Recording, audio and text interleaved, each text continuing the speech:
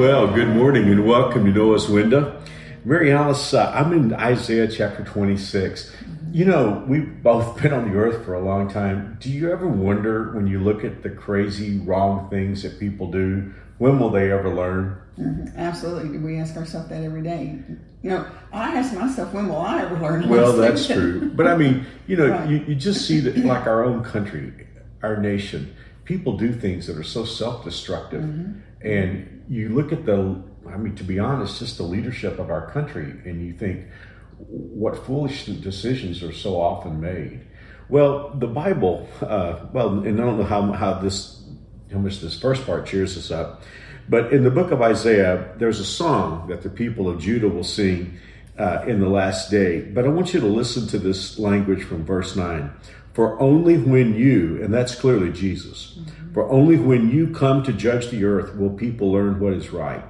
Your kindness to the wicked does not make them do good. Although others do right, the wicked keep doing wrong and take no notice of the Lord's majesty.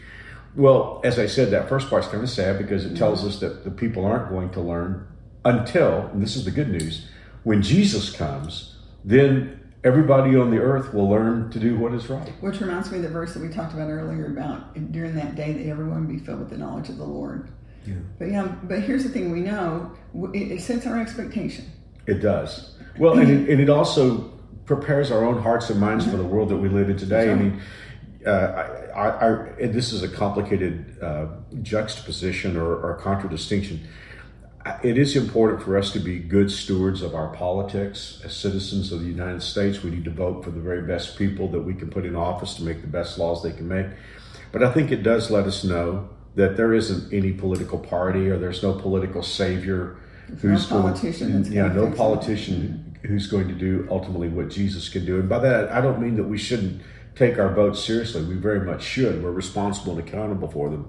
But it does tell us that when Jesus comes to judge, think about this, the whole world learning what is right. I know you love the study of the millennial kingdom, the 1,000-year reign of Jesus on the earth, because so much of the Bible is devoted to that.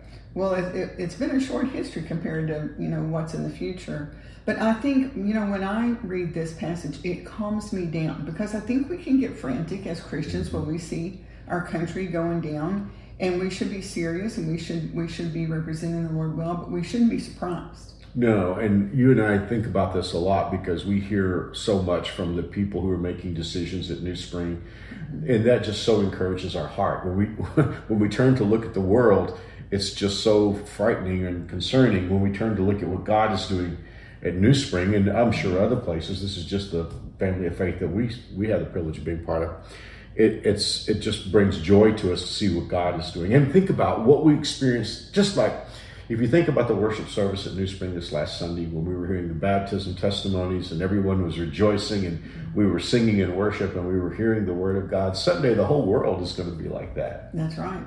And, I think we can be reminded of what an honor it is to be chosen to be in this generation to represent the Lord in these days. Yeah. Well, this is Isaiah 26, and I was in verses 9 and 10.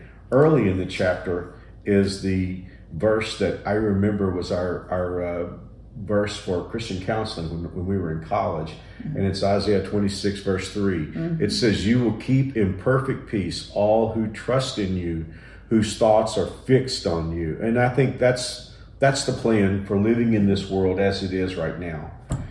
With all of its turmoil and trouble and concern, it's important that we trust in the Lord and our thoughts are fixed on Him. That's such an interesting concept that he raises there because I don't think we steward our thoughts as carefully as we should.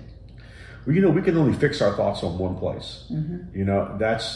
It goes to the story of the disciples in the storm. We can either fix our eyes on the Lord or on the waves. Mm-hmm. And that's where we are today. And one more time, let me just read this wonderful verse. It's a great verse. It's one of those verses you want to memorize. I memorized it in King James, so I'm having to read it in the NLT. But it says, "You will keep in perfect peace all who trust in you, all whose thoughts are fixed on you." So if the way the world is going today is getting you down, just remember there's coming a day when Jesus will be here and everybody will learn to do the right thing. But in the meantime, just fix your mind on Jesus. Fix your mind on what He's doing in the world. And the Bible says if we do that, He will keep us, what a statement, in perfect peace. Perfect peace. You know, Mary Alice, we're both musicians, and there's such a thing as perfect pitch. Well, it's better to have perfect peace than perfect pitch. Yes. And that's what we Which need. is a good thing, because I don't have perfect I don't have perfect pitch either. Well, why don't you lead us in prayer today? Yes, let's pray. Oh, Father, we're so thankful to have such a future to look forward to. And as we're looking forward to this future, we do want to fix our thoughts on you. We want to strategically and intentionally set our thoughts to be on you and not let the evil one distract us with the discouragement of our day. And we just pray that you would encourage our hearts with that. Each and every one and each and every family watching, listening today, just help us to remember to fix our thoughts on you. And as we're going through this day, Father, think of families that we've heard from even in the recent days that have suffered tragic loss, or they're facing difficult health issues or financial issues, or just the troubles and perplexities of living in this world. And I just pray that you would be present, give guidance and wisdom and comfort, and just draw each and every one close to you. Most of all, Father, may we just know you and know your presence. And we're going to give you all the praise and the glory and honor for all that you're going to do in our life. And we're going to thank you for this and ask in Jesus' name. Amen. Amen. Well, thank you for joining us today on Noah's Wind, and God bless you. And we'll be back tomorrow, Lord willing. God bless. See you soon.